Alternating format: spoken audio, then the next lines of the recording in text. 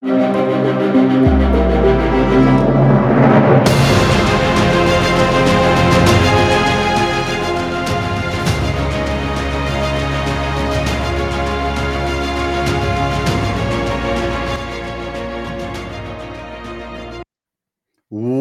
up, everybody? Welcome into Fantasy Fire and Ice, the NFL edition, brought to you by Sportstopia.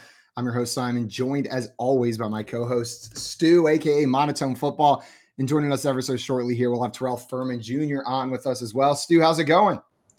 It's going well, man. I finally got a win in the win column on my main team. I got a lot of Jonathan Taylor, a lot of Cooper Kupp. Seeing him finally back in the starting lineup and not in the IR has been huge for me. So another week in the book. Super excited. We got a huge waiver wire today. Obviously, a lot of buys going on. So got a lot of good stuff to talk about.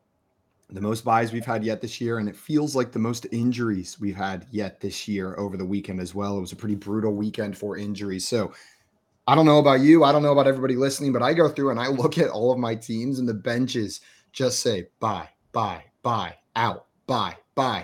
Where you're starting, just who you got to start. You're just putting the players in that you have to start. So I'm saying this is probably maybe not the most exciting waiver wire of the season yet, but one of, if not the most important, because these players have a very high chance of entering your starting lineup immediately with 6 teams on bye and all the injuries we're dealing with.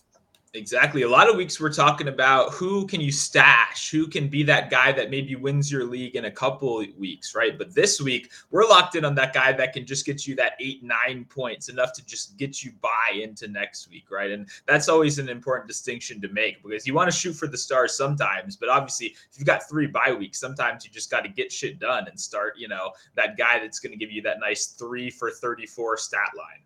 The classic tight end stat line, but we're taking it at all positions this week. Well, we will get into those names a little bit later here. We got a bunch to cover today. Like we mentioned, it's one of the biggest waiver wire weeks of the season thus far. We also had a Monday Night Football game last night that was fairly exciting. I love down to the wire single game island games because it feels like everybody's just in it together. You know what I mean? There's this communal feeling of watching that game down to the wire. We'll get into that ever so briefly. Before we do that, you guys see that QR code down on the screen right there. Week 6 is in the books, which means it's time to start getting ready for your Week 7 DFS lineups. If you scan that code right there, you can sign up for a 7-day test drive of the Fantasy Sports Logic's Contrarian Edge Optimizer for only $1. It's how we're helping come up with a lot of these stacks that we're giving you on the show. So check it out. Start getting your lineups in shape a little bit early here for Week 7. That being said, I think we jump right into this Monday Night Football game that took place last night, Stu.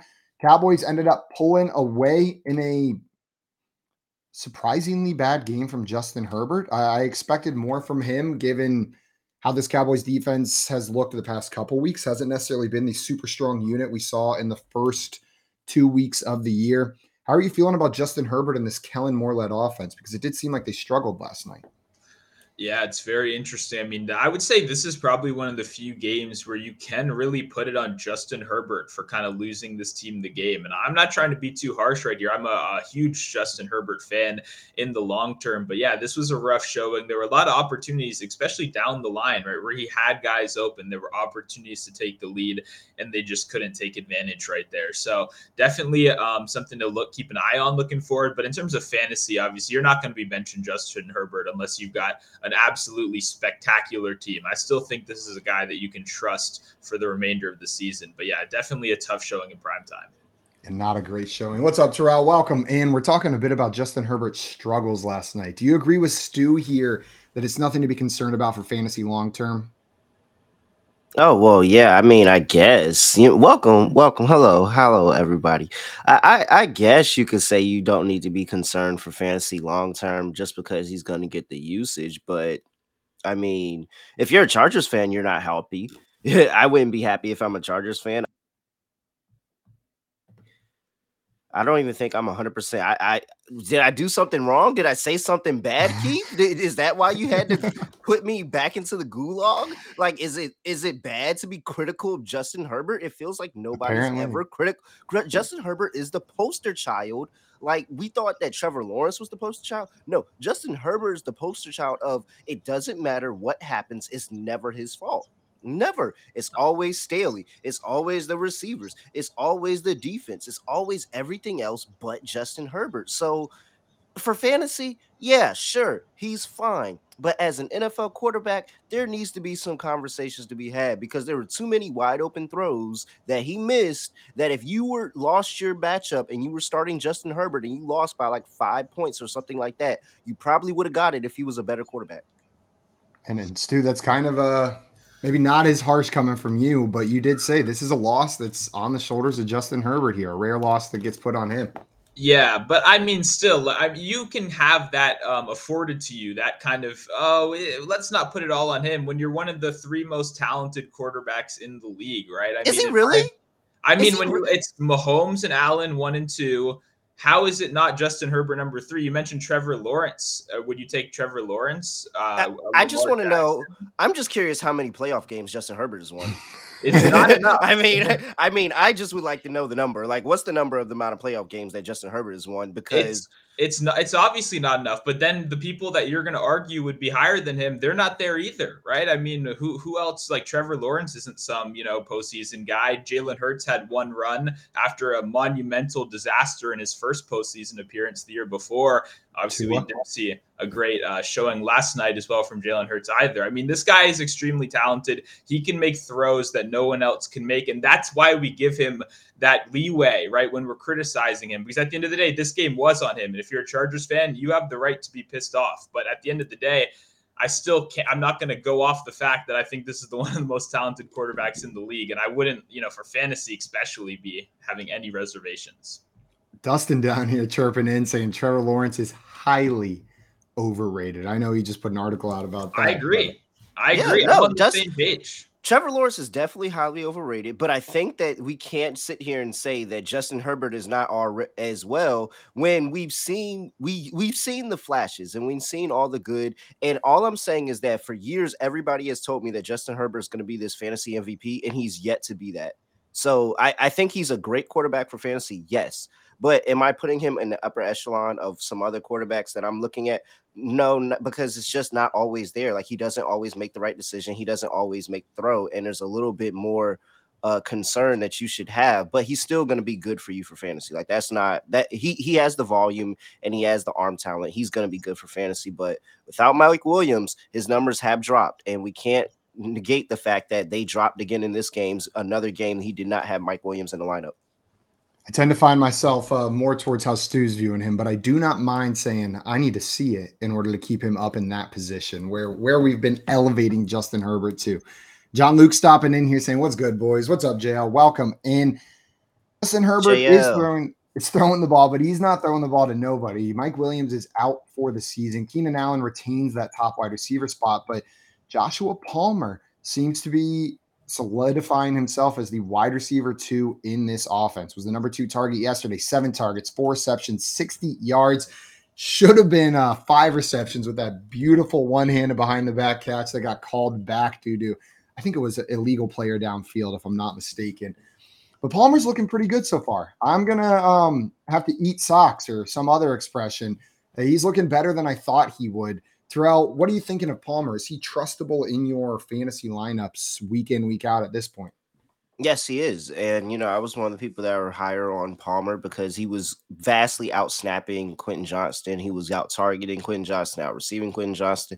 It was everything. And while Quentin Johnston was the shiny new toy, the shiny Buzz Lightyear toy that comes in and everybody wants to play with, it has not transpired. He and Herbert are not on the same page. Herbert actually overthrew him on a deep ball that probably would have went for a touchdown, and he overthrew him. So, I mean, we just talked about my concerns of Herbert. That's just one instance where I can say he 100% messed up that throw. And so Quentin Johnston just is not there with Justin Herbert in this point.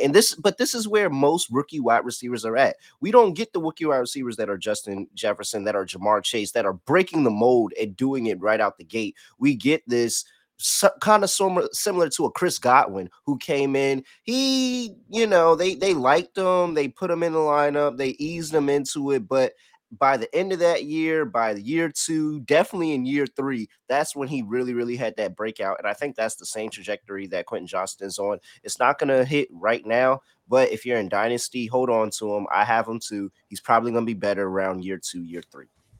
He was one of those players that I was hoping we would see a second half breakout from this year, but he just wasn't even used in this game at all. And it seems like they're perfectly happy with Josh Palmer in that wide receiver 2 role. Stu, are you feeling equally optimistic about Palmer as a fantasy asset? Yeah, no, I mean, we kind of talked about it a couple weeks ago, but Palmer's never been a guy I've been high on in terms of a talent perspective. He was very inefficient last year, but even given all that, Terrell hit on it. It was so painfully obvious that he was the wide receiver too. And people trying to make Quentin Johnson a thing, in my opinion, were kind of putting their fantasy hopes over what we've seen in real life so far, right? Which is the lack of interest in having him as a full-time player at this point in his career. And the thing about the Chris Godwin comparison is Chris Godwin was really good at football. We don't know if that's true with this guy, right? We have multiple other first-round picks already being trusted as like starters in their offense right now. Even Jordan Addison is now the wide receiver 1 over in Minnesota, and we're not seeing that same trust over here. There were a lot of question marks about him as a prospect. I saw a lot of people, putting out the assertion that he was going to take over the job of Mike Williams. Look at their physical profiles. They're built so similar. He's going to get all those jump balls downfield. But when you look at his profile in college, arguably the number one concern about him was his ability to high point a football. Everything was a body catch, despite his massive frame. He wasn't using that size effectively. And I think people fall in love with the athletic tools, and they don't actually look at what's going on the football field, right? Which is Joshua Palmer having that role locked down. That was just reinforced in prime time. If you have Quentin Johnston, I would not be feeling too good about it for the rest of the year. And if you're looking for someone to buy, I think Joshua Palmer is definitely a pretty clear target because he doesn't have that name value. Nobody really considers this guy a great target. But if there's one thing we can all agree on Justin Herbert, he can support 2 fantasy relevant wide receivers. We've seen it back to back years with both Mike Williams and Keenan Allen. Absolutely. And I love what you said there, Stu. I think sometimes we do fall in love with the athletic profile. We see it time and time again because we see it work, right? We see a Josh Allen. I know this is a different position, but we see the athletic profile. Maybe he's raw, come in and turn into one of the greatest quarterbacks in the league. And then everybody rushes to draft Paxton Lynch or Christian Hackenberg. And we're left with just these tall, athletic nobodies. So make sure you're looking deeper than just those top level athletic profile numbers. Before we talk a little bit more about this game, we had a question in here from our friend Peyton, an early start sit question. Want us to know, would you start Foreman or Zach Moss or Keontae Ingram this week? So there's still some uncertainty around which of the Bears will be healthy going into week 7. It's looking like a definite Roschon should be on the field, iffy for both Herbert and Homer. Stu, what are you doing here looking at these 3 backs? I think I'm going Zach Moss. Like you said, it looked like Roschon was almost ready to suit up last week. So for me, I don't really think that's going to be a great option. I think he'll be back. There was even Foreman's usage was pretty solid, but it wasn't like mind-blowing spectacular last week. And I don't want a piece of that Arizona backfield if I can avoid it. Zach Moss, the usage is going to continue to diminish with Jonathan Taylor back, but he's been excellent so far, and I think he should take advantage of the opportunity. I don't think they're going to have 3 interceptions this week, so they should be able to establish the run a little better. Terrell, you rolling with Zach Moss out of these 3 as well?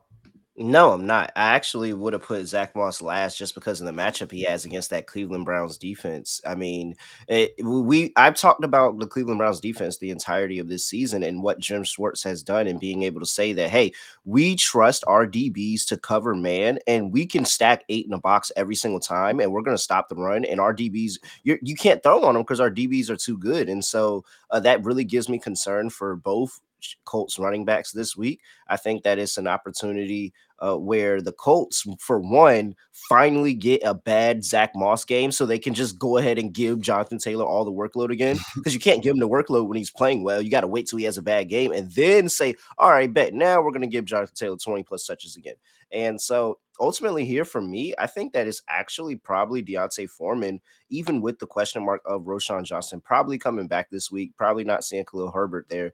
But you have this Raiders defense who is 6th in rushing yards allowed on the season. And so they have the matchup, they have the opportunity, because I think that that's how this Chicago Bears team at home is going to be trying to play this Raiders team, run the ball, control clock, and just go out here and grind out a really nasty, ugly win against a team that still has something to prove, with Brian Hoyer probably going to be at quarterback. So, yeah, I think that this was a really good opportunity for Deontay Foreman this week. Even in a split timeshare with the matchup, I'm probably taking him. Man, as a Browns fan, I'll get a little nostalgic seeing Brian Hoyer out there on the field. He gave us some good games and some bad times as a Browns fan. But I'm going to agree with both of you guys and say definitely not Keontae Ingram. Yeah. That is the name that's at the bottom of this list for me. I'm torn between the other two. That Cleveland Browns defense, it's for real, man. It is for real. You watch them shut down the 49ers. You watch them shut down Christian McCaffrey. I'm in now. I believe it. I believe it's not just a good secondary. It is the best. And I believe I said NFL. something about Christian McCaffrey. You did. Like it was like he might, find it a little bit rough to run on that defense. Yeah, the Browns are I just heard Terrell's voice in my head all weekend. Every time Christian McCaffrey touched the ball, I was like, damn it, he told me. They're a quarterback away. And unfortunately, they have, one of the highest paid quarterbacks in the league, but they're only a quarterback away. Yeah. If only they had someone like, I don't know, Baker Mayfield or something like that. I mean, who's what, 6th in QBR this season? That's what I'm saying. It's probably dropped now, but he was 6th in QBR last week, so it was brutal. It's the Browns, man. So McCaffrey had a rough week, but in this game last night, it wasn't the best return to action for Austin Eckler either. Now, it is his first game back, so maybe expectations were a little bit more limited, but he saw 14 carries, only turned it into 27 yards against this Cowboys defense. It looked like they were getting penetration all night there against the line. And then through the air, saw 4 receptions, 35 yards off 6 targets. So for fantasy, did enough that you're not miserable with his performance, right? He didn't lay a goose egg on your team, but with Austin Eckler, you're looking for 20, 25 PPR fantasy points a week from him, and that's not what we saw. Stu, are there any lasting concerns here, or is this just first game back? Let's see how he adjusts back into this offense.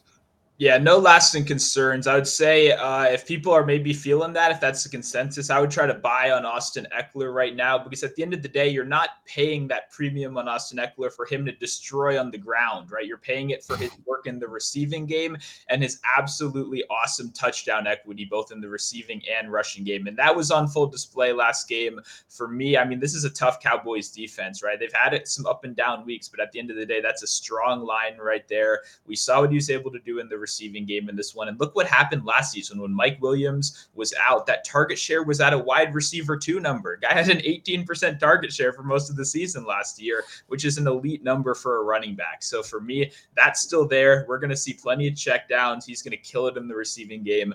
Definitely would not be feeling bad about Austin Eckler. I'm with you, especially with the original number 2 wide receiver out for the season. It just elevates Eckler's importance in this team. Terrell, do you have any concerns for Eckler? Or are you in agreement that it should be all go down the stretch of this season?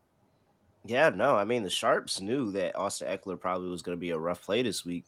And it's because that, that Cowboys defense top 10 against rushing yards allowed to the running back position. And so he couldn't find the holes. He couldn't find spacing. He couldn't break one. And ultimately, a lot of his work probably did come in the passing game, and that's probably, how we've known him to do. But now, looking at a different game script and a different opportunity in a game where Justin Herbert is not overthrowing every receiver and missing like pretty basic throws for him, I think that there's a script where they're going to be in the lead and they'll have the opportunity in some of these games. That's normally how these Chargers games go. They have the lead. Brayton Staley makes a couple of questionable decisions and then they lose the game. And so ultimately, when they have the lead, Austin Eckler is a lot better for fantasy than when they're playing from behind. And so I think that this is an opportunity going forward that if you see somebody like, oh, I waited this long for Eckler to come back and he played bad, put an offer in and try to grab him, because this is probably the lowest his value is going to be all season. And does anyone else feel like Brandon Staley's trying to trick us with that beard into like thinking that he's a new, more mature, smarter decision-making coach? It reminds me of like, oh, absolutely, when politicians start wearing thick-framed glasses all of a sudden, know what I mean? They pop up on stage, you're like, you didn't wear those glasses before. That's the same vibe I'm getting from Staley walking out with like a gray beard. He's trying to like give off the, I've matured. You have not matured, Staley. You're still making the same boneheaded calls out there that you have. Brandon Staley in LA. Brandon Staley comes into work every day as that guy that's looking for a reason to get fired today. Like, he doesn't want to work there anymore. He's been checked out for a while, and he continues to do things to purposely try to get fired. And they're like, no, you still got to not compete. We're not going to fire you right now.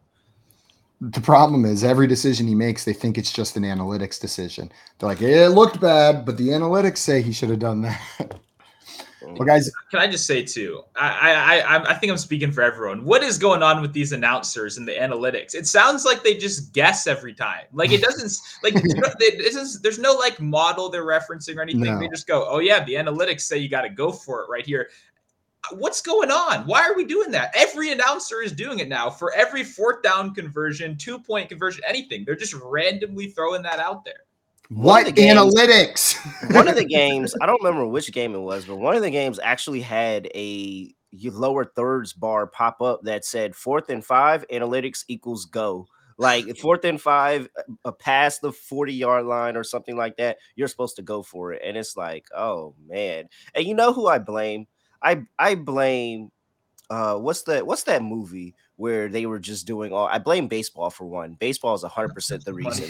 It's all baseball's fault, and everybody trying to take stuff that happened in baseball. Moneyball, that's what it was. Moneyball, and it blame Moneyball. Came over to the NFL. It's even in basketball with the freaking Dallas Mavericks and some analytics nerd that they hired as their president of basketball operations, and Luka doesn't even like him. Like, stop with the freaking analytics. Nobody cares. If I wanted to do nerd stuff and freaking learn math and go to school, then guess what? I would have continued to do school. I would have went to college. I would have got a degree. I would have got a master's. I would have got a PhD. I would have did all of that. There is no reason to put analytics into the sport. We do not care. Now, my take on analytics is a little less extreme than Terrell, but if you're gonna put analytics into my sport, I am a freaking nerd. Show me what you're doing. Let me see the numbers. Don't just put a diagram up there that says, like, the Amazon Prime one's my favorite, where it'll show all the different down distances and whether or not you should go for it. And sometimes it just always says go down the entire side. And it'll be like, no matter what the situation here is. I'm like, show me the formula. I just want to see how you're doing this, man. Apparently, it's 100%. You have 100% chance of making the 4th down if you go for it. Doesn't matter what it's at. It could be 4th and 44, and analytics still says go. We're now calling Terrell Dr. Furman Jr. He is the anti-analytics doctor here on the show. Before we move into our waiver wires for the week, we had a question pop in here from our friend SNKY. And it's a pretty good one. Wanted to know, would you trade Austin Eckler right now? So we just talked about maybe his disappointing game for Stephon Diggs, one of the top PPR wide receivers on the year so far. Terrell, what do you think of this trade? Doesn't make that trade. Analytics says don't make that trade. What does Terrell say? No, this is a tough one, man. It really depends on what your makeup is and what position you feel is stronger, because I think both of these guys still are going to finish around the tops of both positions. And I mean, I really just feel like this is going to be a situation where you make the trade and then you're going to have a bad week and you're going to look over and go look at Austin Eckler and be like, oh, he had a good week.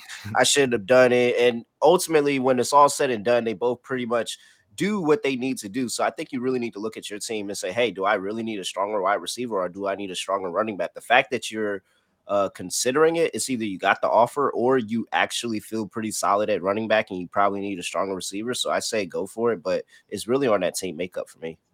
What about you, Stu? You like this move? I wouldn't make it. And if I had Diggs, I would send out Diggs for Eckler. And I would think I'd be doing pretty good right there. I think he just has the more potential for spike weeks. I think the only reason you do this is, like Terrell said, if you're really comfortable at running back, you've got to maybe Raheem Mostert, you drafted a little bit later. He's suddenly an RB1 now. You've got too many great running backs, which is a good problem to have. Then you can move on. But if you're sitting there with like Jerome Ford and Antonio Gibson, then no. You know what I mean? I feel great about Eckler. And we've seen Gabe Davis play awesome so far this year. We've seen the Bills offense play very poorly over the last 2 weeks. I don't know if that's a continuing trend. I just feel more comfortable overall with Eckler. Man, these guys are both tier 1 players at their position. If you need help at either one, I don't mind grabbing either player, whichever side you need a little bit of help on. With that being said, I imagine there's a lot of teams out there that need a lot of help at every position, with 6 teams on bye going into week 7. A quick rundown of those teams. We got the Carolina Panthers, Cincinnati Bengals, Dallas Cowboys, Houston Texans, New York Jets, and Tennessee Titans all on bye here in week 7. It is Bye-Pocalypse 1 with the next 6-team bye coming down in week 13. So we'll have a little bit of a break, 4 or 5 team byes leading up to that. And a ton of injuries, some that we've already touched on, the Christian McCaffrey injury, the Jimmy Garoppolo injury, and some others that we haven't quite hit on yet. So this waiver wire is ever so important. I think we kick us off with the running back position because That's the position where I think people are feeling the most pain this week. And let's start with the Christian McCaffrey injury. So Christian McCaffrey, I forget what it is that he injured. I think it's an oblique, maybe rib injury that they're going to get more information on today. We're not sure if he's going to miss time. They're waiting on results from the MRI. But with that being said, head coach Kyle Shanahan already came out and said, if CMC misses time, Elijah Mitchell is the next man up. We've seen him do it in the past, but there is another back sitting there in Jordan Mason, who they've shown that they do like going forward. Stu, when you're looking at these two backs, Elijah Mitchell, who we've seen be like a back-end RB1, high-end RB2 in this exact role without Christian McCaffrey, or Jordan Mason, who's a little bit more unknown and definitely less rostered. What are you doing with the 49ers backfield? Yeah, I mean, I think the Elijah Mitchell health situation is obviously something to take note of. This is a guy that's been questionable for the last 3-4 weeks. We haven't seen him suit up. That concerns me, obviously, especially when you're asking him to come back and fill that RB1 workload, right? Because we know this is a system with Shanahan that year after year, I know CMC has the recency bias. It's always been the next man up mentality in the Shanahan system. Whenever somebody went down, it was just creating an opportunity for someone else to step up. And we saw them continue their run heavy game plan despite whatever running back was in there, right? So I still think we're going to see high volume. For me, Elijah Mitchell, the thing is he's going to be picked up in a majority of fantasy leagues, right? Elijah Mitchell is not as available on the waiver wire. So if Jordan Mason is out there, that's someone I'm very interested in taking, right? The talent should be there. This is a great rushing system. We've seen them constantly, like I said, run the ball in years past. Jeff Wilson, Raheem Mostert. It's funny that they're all on the Dolphins now, are all guys that stepped into these RB1 workloads and immediately produced. So I love Elijah Mitchell. I'm a big fan of him. I have been for a long time, but I would definitely be trying to get Jordan Mason. I want pieces of this rushing attack, no matter who's the starting running back. Yeah, and to your point, Elijah Mitchell in sleeper PPR one quarterback leagues currently rostered in 34%. We've got Jordan Mason only rostered in 4% of leagues. So while I may prefer Elijah Mitchell, there are questions around his health. Jordan Mason's on the waiver wire in every single but one of my leagues. That sneaky guy who picked him up a week early out there. So I'm probably going to be adding a lot more Jordan Mason this week. Terrell, are you breaking down this situation similarly to Stu? Yeah, it's clearly Elijah Mitchell for me. I have less concerns about Elijah Mitchell and the fact that Kyle Shanahan, who Elijah Mitchell didn't even suit up last week, said that, hey, if CMC can't go, that's who it is. Like, he made a point to make it known that that's going to be our guy. Don't think that just because he wasn't out there last week that it's going to be the Jordan Mason show and we're going to see some Tyrion Price or whatever.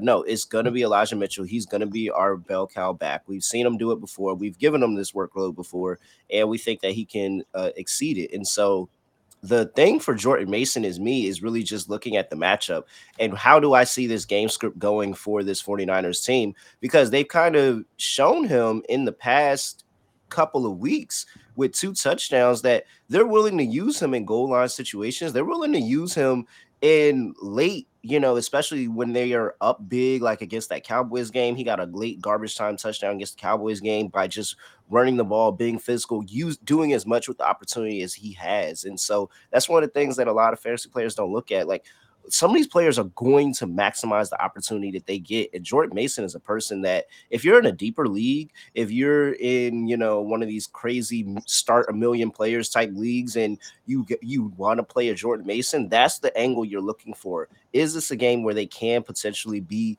up big and we can get a garbage time touchdown from Jordan Mason, or we can get some garbage time usage from Jordan Mason? Because like you said, Stu, this offense is going to be predicated on the running back, and it's not just going to be one.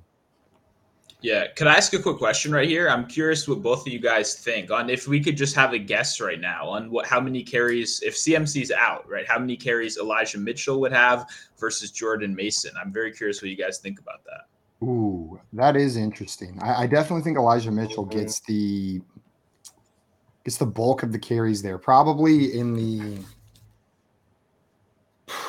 I think 15-5, 15-5, 15-6, something like that. Like, Mason's not going to get that many opportunities in a regular competitive game. They get in Minnesota, on Monday Night Football coming up. So I think that game is going to be a little bit more competitive, especially in prime time. And so I don't think that Mason's going to get that many touches in there. But in games where it's 100% and you're locked into a blowout, then I think Mason will probably, get in the double-digit touches in just garbage time situations. Yeah, we've seen them trust him before. My only concern is that they run the ball less without Christian McCaffrey in there, but we've seen this team trust Elijah Mitchell with upwards of 20 carries before. So that concern is really, really mitigated just because we've got more evidence than we usually do in situations like this. And Elijah Mitchell is just one of those guys. I feel like when a player comes off the waiver wire and helps me win a league, or just like it feels like the secret find, you get that RB1, they have a special place in my brain forever. And Elijah Mitchell is one of those guys. Ryan in here, before we move on to the next players, wanted to know how much fab are you throwing on Mason Mitchell? And this, for me, is highly subjective, or it really depends on your situation, because this is going to be a rental. Christian McCaffrey's not expected to miss a ton of time. If you need a win, if you're 1-5, if you're 0-6, I'd spend quite a bit more on Mitchell. I'd be willing to pay for that 1 week rental. Otherwise, this is a 10% of fab kind of thing for me, where you just try to grab Mitchell and get a week out of him. What about you guys? Yeah, I don't know how you could, like, there's too many unknowns to go super hard, in my opinion. Like, we don't even know. CMC could theoretically still He play. might not miss. Yeah. Yeah, which then obviously you'd feel terrible in that situation. So you got to do it, like you said, if you're really struggling at running back. But I probably wouldn't go over like 20-25%. But the good news is, even if you do kind of whiff this week, Elijah Mitchell is still going to be a handcuff all season long, right? So he'll still kind of give you that season-long backup option. Yeah, you can hold on to him there. Dustin, Analytics says that you should spend 50% of your fab on Elijah Mitchell. I mean, we have to do it at 2:59 a.m. right before the waiver wire runs. Yeah. Otherwise, analytics say don't do it. Dustin, 60% of the time, it works. Yeah. Oh yeah. Now we're incorporating drops into the show. This is how you elevate a show right there. Great job, Keith. Great job there. Stay tuned to find out what other drops we get surprised with before the end here. Dustin says, don't sleep on TDP.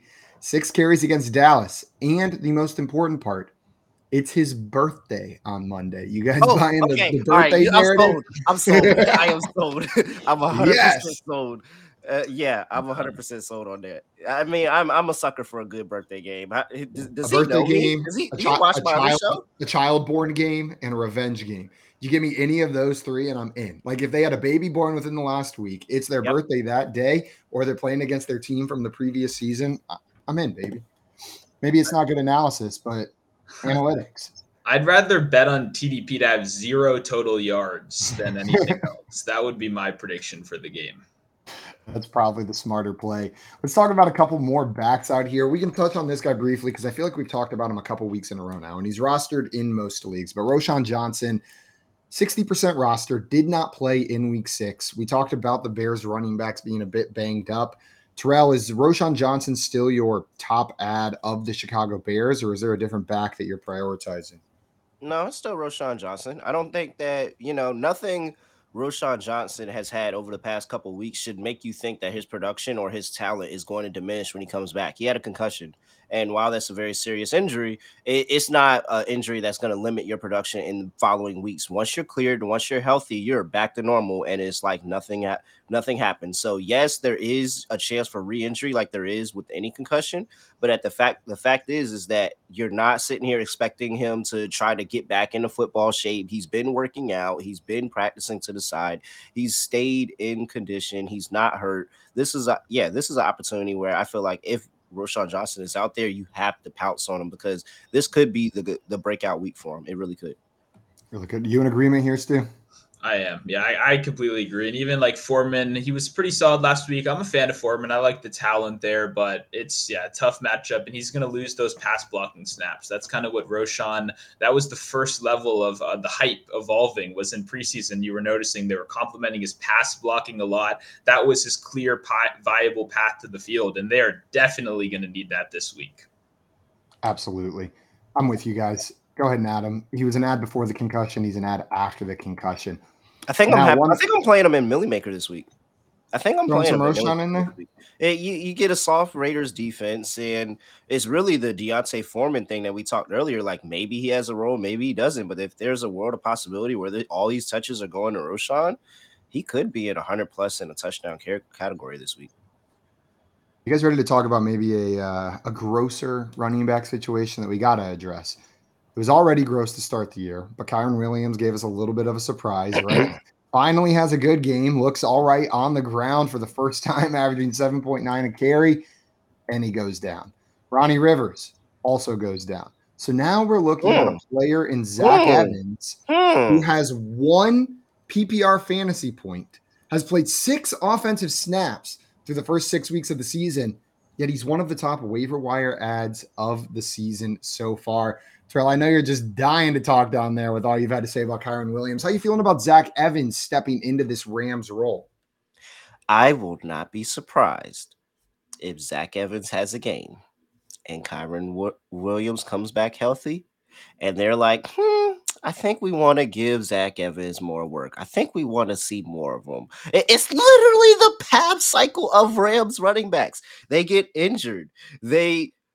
One other running back comes in and has a good game. And then they're like, I think this guy is better, actually. Let's keep going with this guy. And then they keep rotating him in and rotating him out and rotating him in and rotating him out. And how do you deal with the stress? Like, just as a fantasy player, I don't want to be stressed with the decisions of the team. I don't know how, okay, maybe Kyron Williams comes back and he gets his job.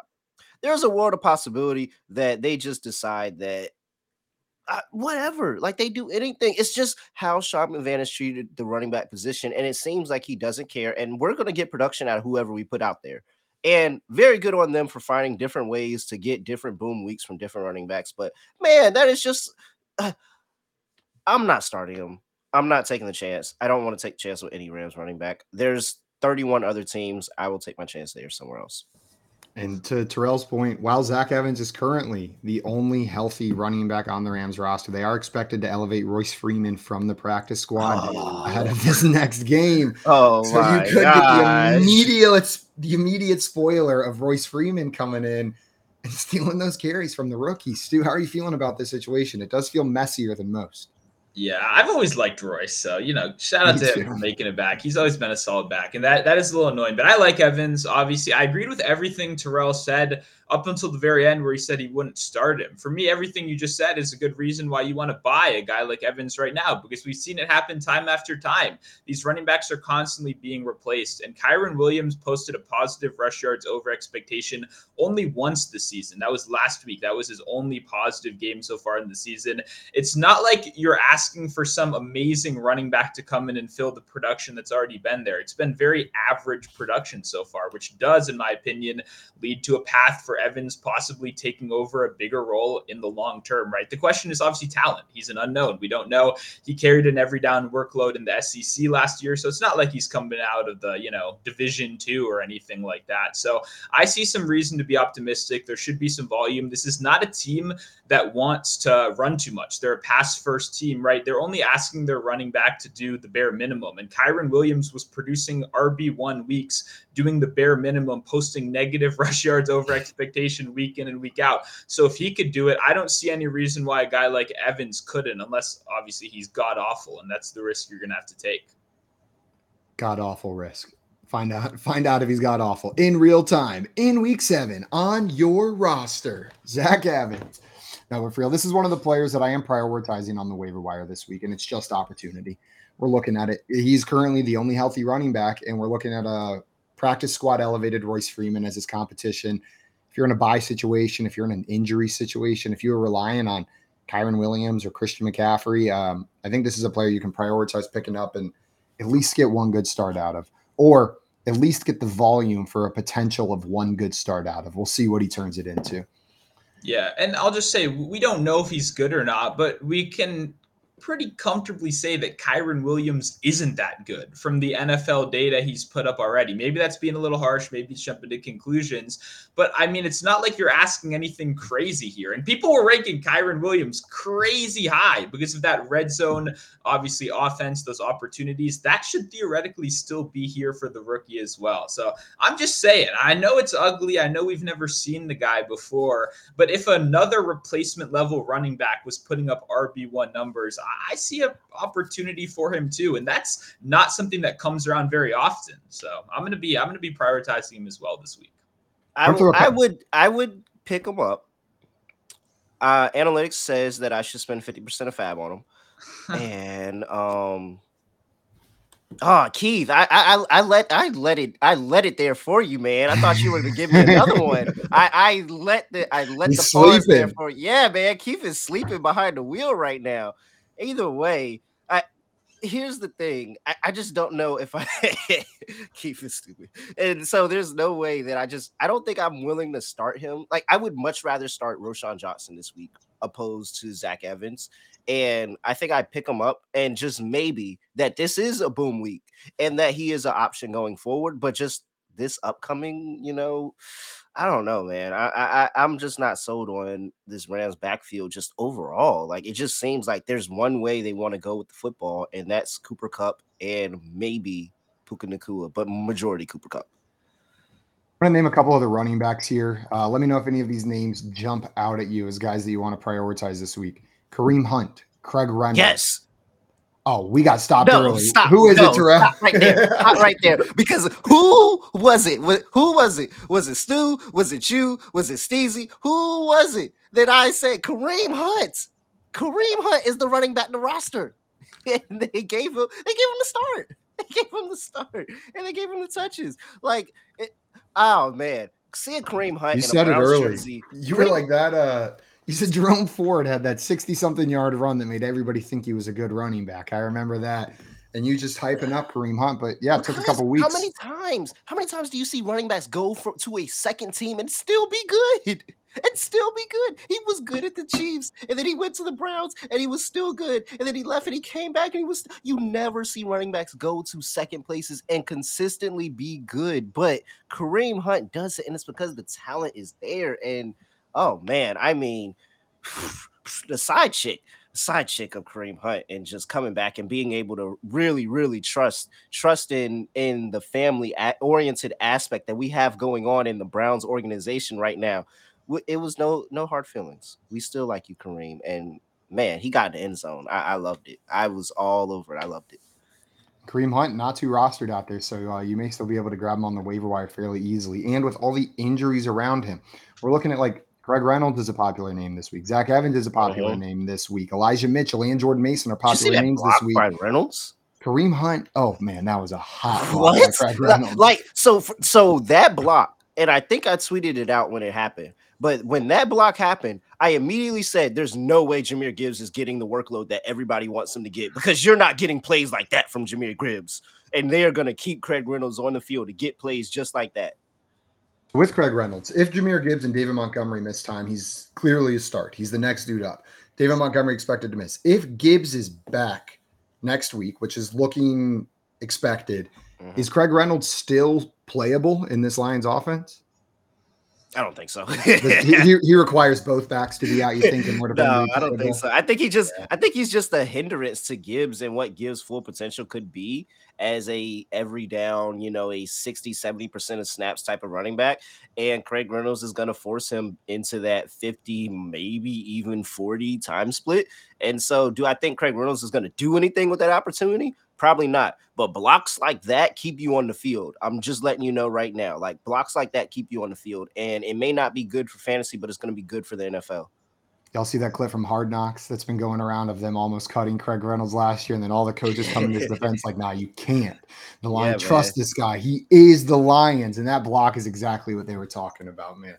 Yeah, I was coming in to say the same exact thing. These guys love him, right? And you're going out there, that earns you those snaps that are so important, right? He's going to be out there on the field. For me, the problem is, like you guys kind of touched on, it's not going to lead to fantasy points unless he gets in the end zone, to be completely honest. So if Gibbs is out there, it's going to be tough to start Reynolds. But to be honest, I don't hate with all the injuries going on. I still think you can pick him up. I still think with how many running backs are available, you shouldn't theoretically have to spend too much considering it's looking like Gibbs is trending to play. So I don't hate rostering him if you're on a deeper team or you have some roster space available. But yeah, probably not going to immediately lead to fantasy points, unfortunately. Alex in here has a question for us. Says, how do you guys push through being 1-5? Third-year plan, and each week some random player on my opponent has a crazy boom game. Should I give up at this point? This is my favorite part. PPR. The PPR Alex, point. You putting that on there means you're not giving up, my friend. I know it. You're looking for real advice. Stu, Look, I'll turn him into it. Let's turn him into a degenerate real quick. Hedge out. what I do when I know that my team has the worst luck, bet on the other team and at least win some money. Bet on the other team props on a touchdown or anything, at least win some money. I'm fairly confident in my 1 in 5 teams. Like I just betting on the other team, I get the solace of knowing that while they might have beaten me in fantasy, that my bankroll has just increased because all I had to do was do zero handicap, but just fade my fantasy team every single week. Stu, what are you telling Alex if they come to you and they say, "Man, I'm just ready to give up on this season. I'm 1 in 5. Keep getting hit by the crazy boom games, PPR." Maybe you need to pivot to another career, maybe comedy writing, because that adding PPR at the end of that question is hilarious. That's amazing work right there. I can't tell if it's a joke or not. Still, well, why would we need to know if it's a PPR league? You didn't ask. You didn't tell us anything. This is just a broad question right here. I don't know, but in terms of advice, whenever my teams are looking real rough, I think you got to go for a shakeup. If you're in an active league, if people are willing to trade, sometimes you got to take an L on a trade, right? Because you're 1 in 5, people aren't going to be letting you have all their good players. Sometimes you got to buy low on a guy that you like, or if you don't trust your analysis, someone that you follow, that you respect, go for those buy lows and try to shake up that team because something isn't working right now. And that when my team's 1 in 5, I can't just sit there and stare at those same guys giving me those same 8 points a week. So you gotta go on that waiver wire, hope you get a boom candidate, and then you got to go out there and make some trades. Load up your bench with high upside players over the back half of the season and ones that you're going to find out about quickly, whether it's going to pay off or not. So you can cycle through these guys and make some big boy trades. Look at the stars on your roster. Is there anybody injured? Consider trading your best player. Like, to be honest, consider trading your best player. I mean, at this point, you're 1 in 5. You got nothing to lose. And that player, clearly your best player ain't doing nothing for you because you're 1 in 5. And so consider trading that person and getting a haul and completely revamping that team and giving yourself a fighting chance because what you're doing isn't working. And what's the definition of insanity? You don't need great running backs to win in fantasy football. So if you've got a superstar one, you don't need great wide receivers. You just need a great team.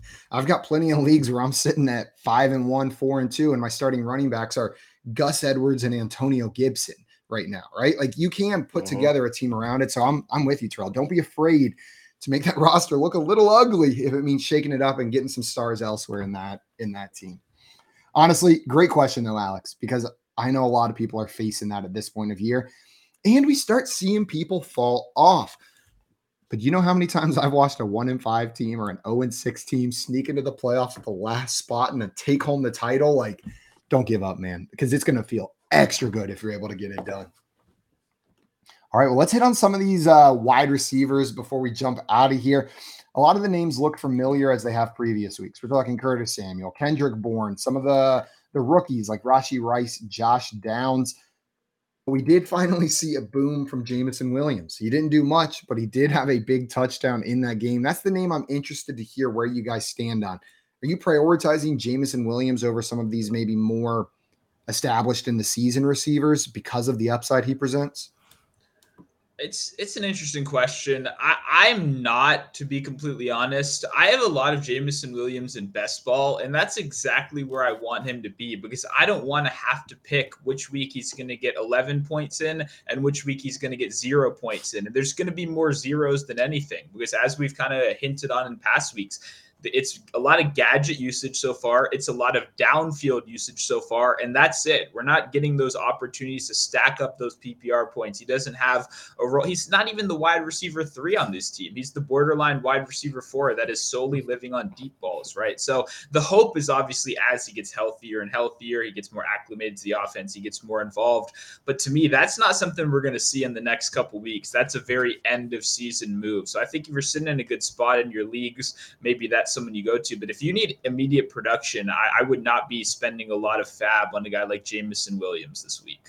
I'm with you. I'd prioritize a Curtis Samuel. I know he's had 3 touchdowns the last 3 weeks, 1 receiving, 2 rushing, but he seems to be one of Sam Howell's favorite targets. He's consistently involved in this offense. And if there's a guy that I'm betting money on to score a touchdown in this Commanders offense week in, week out, Curtis Samuel is right near the top of that list, maybe right behind a Brian Robinson Jr. So you're taking a little bit of a bet on a touchdown, but you can still get 6-8 points out of Curtis Samuel without a touchdown. And then you're looking at borderline high-end wide receiver 2, wide receiver 1 numbers if he does get in the end zone. So That's where I'm prioritizing. What about you, Terrell? Are you a little more optimistic that Jameson Williams can get it done?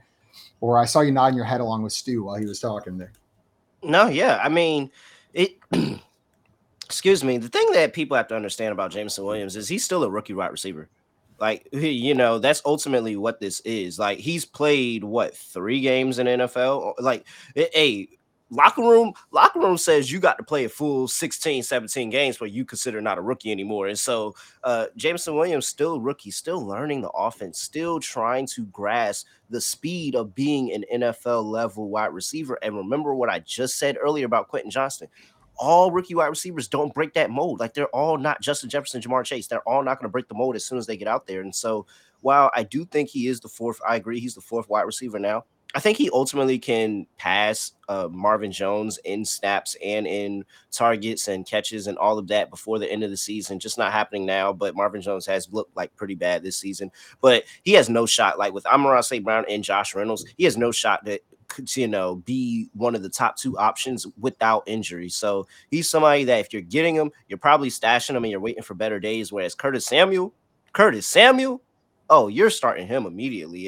If he's available, your league is just behind. He shouldn't even be available on anybody's roster. He's been so good, so consistent, and he's pretty much defeated what everybody pegged as the number 2 wide receiver in Washington, which is Dotson. No, Curtis Samuel said, I've been around the block a while. I'm a veteran. I know how to do this, and I'm going to continue to get open for Sam Howell. You ready to be shocked? In sleeper PPR 1 quarterback leagues, Curtis Samuel is only 51% rostered. In half of leagues right now, you can go out and get a wide receiver that over the last 3 weeks has at worst put up wide receiver 3 numbers with a borderline wide receiver 1, wide receiver 14, and then wide receiver 12 2 weeks ago as well. Go pick him up. Put him on your team. He's out there, man. He's out there in a lot of your leagues. Alex, if Curtis Samuel out there, you might need to go grab him at that 1-5. If he out there, you might want to go look at Curtis Samuel. We talked a bit about rookie wide receivers last week and the potential for a second half breakout. There's one name after this week especially that's jumping out at me a little bit more. And maybe it's just the allure of having a separated Chiefs wide receiver. But seeing Rashee Rice starting to develop as a more prominent piece of this offense, it's giving me hope. It's making me want to throw him on the back of my bench and see, is he going to separate himself from the rest of this bunch? Terrell, I see you're making faces down there. You don't think it happens for Rashee Rice? This is fantasy optimism on my part. Oh my gosh, man. What is this? Sean McVay in the running back situation again? We've seen this story every single time we see it. It happens. At one point, it was Mecole Hardman. We thought it was going to be the guy. At one point, we thought Juju was 100% the guy. And matter of fact, people were saying Juju was going to get another contract and he was going to be back. And then we've seen so many names come through here. What was Demarcus Robinson was a guy at one point. Like, there's so many situations where we've said there is another receiver that you can trust 100% outside of Travis Kelce. And there's not. As good as it looks, there's not. Because guess what's going to happen? Next week, Sky Moore is going to have 2 touchdowns, and then Sky Moore is going to be the guy. And then what's going to happen after that? Then it's going to be Justin Watson when he comes back from his injury. He's going to have a bunch of games, and then he's going to be the guy. It's just what Patrick Mahomes does, man. I just given up on any hope that this Chiefs team will ever find another receiving option outside of Travis Kelce. I think it's just the desperation to want that ever since Tyreek Hill has left. Yeah. As fantasy managers were trying to fill that void of Tyreek Hill on the Chiefs, and maybe it doesn't happen. Stu, you got a little more optimism for the rookie Rashee Rice, or are you feeling similarly to Terrell that this may be a fool's game and we've seen this script before? No, I have more optimism. I think a lot of those names you mentioned, you're right. People fell in love with them. But when you look at those kind of player profiles, a lot of those guys are one-note players. And in fact, when you look at every player on the roster outside of Travis Kelce, you see a lot more one-note wide receivers, right? Guys that have one thing, whether they're a gadget player, whether they're solely a deep shot running downfield routes. We don't see too many developed route trees. And that's what's giving me hope for Rice, is he's a guy that isn't a one-note wide receiver. He's a rookie. He's already running a pretty solid route tree so far. You can only expect that to continue. Showed a lot of good yak ability in college. For me, it's not like I'm betting on him to be the next Tyreek Hill. He's available in your waiver wire. You know what I mean? This isn't like we're talking about something you have have to give up a lot of cost for. This is just solely an opportunity play. When you look at the other guys in this team, Marquez Valdez Scantling, Sky Moore, both ranked bottom tier in terms of separation and efficiency so far this year. These guys aren't getting open. And obviously Patrick Mahomes can get you open every once in a while. But when you're surrounded by a lot of other mid-tier wide receivers, there's a clear path for fantasy points, even with Travis Kelce there. So I understand the concerns. Terrell obviously laid out a very good point. When you look at the history, we do this every single year. But to me, it's more about managing your expectations. And I think Rice can be a viable fantasy player down the line. And to get him for free is something I'm interested in doing. He's sitting out there. A lot of these wide receivers rostered in about 50% of leagues. You'll notice a trend with a lot of the names this week. I think it's a lot of players where we see the upside. We've seen flashes, but we're not seeing enough to be able to start them week in, week out. And so they're just floating on and off of rosters onto the waiver wire as the season continues. Rashee Rice, one of those names. Before we go here, I did want to ask you guys, give you a list of streaming quarterbacks because there is a lot of quarterback tumult this week with injuries and 6 teams on bye. And just real quick, get who your favorite of that bunch is. So for streamers this week, players that are rostered in, we'll say 55% of leagues or less that you may be able to grab, we've got Daniel Jones, Baker Mayfield, Desmond Ridder, Sam Howell, Derek Carr, and Joshua Dobbs. Stu, is there a name out of that bunch that jumps out to you in week 7? Yeah, I'm going to have to be starting one of these guys. So Joshua Dobbs, the rushing upside is there. Daniel Jones, the problem is a neck injury, right?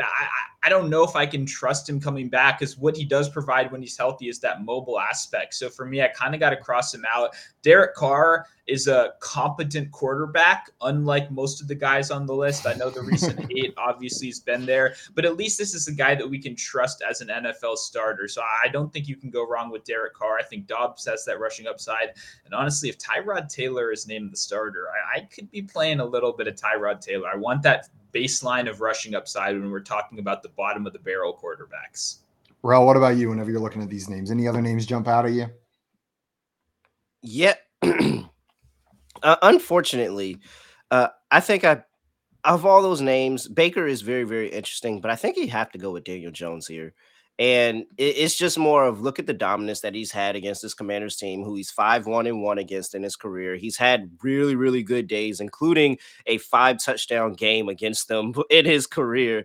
And he's been able to get the rushing aspect on the ground, put on the rushing yards and a touchdown on the ground against this team. He's just had really, really good games against Commanders. And you look at this Giants offense and you look at where they're supposed to be this week compared to other weeks, they're a lot healthier. They're getting that offensive line back. Saquon Barkley's back. I think he has a pretty decent opportunity against Washington. Well, guys, that is going to be it for us today here on Fantasy Fire and Ice NFL edition. Terrell and I will be back tomorrow with our friend Steezy, helping you get ready for these week 7 matchups. Until then, though, we are out of here. Make sure you scan the QR code on the screen. Check out the Fantasy Sports Logic Contrarian Edge Optimizer to help you get ready for those matchups. And enjoy your Tuesday night. Adios, everybody.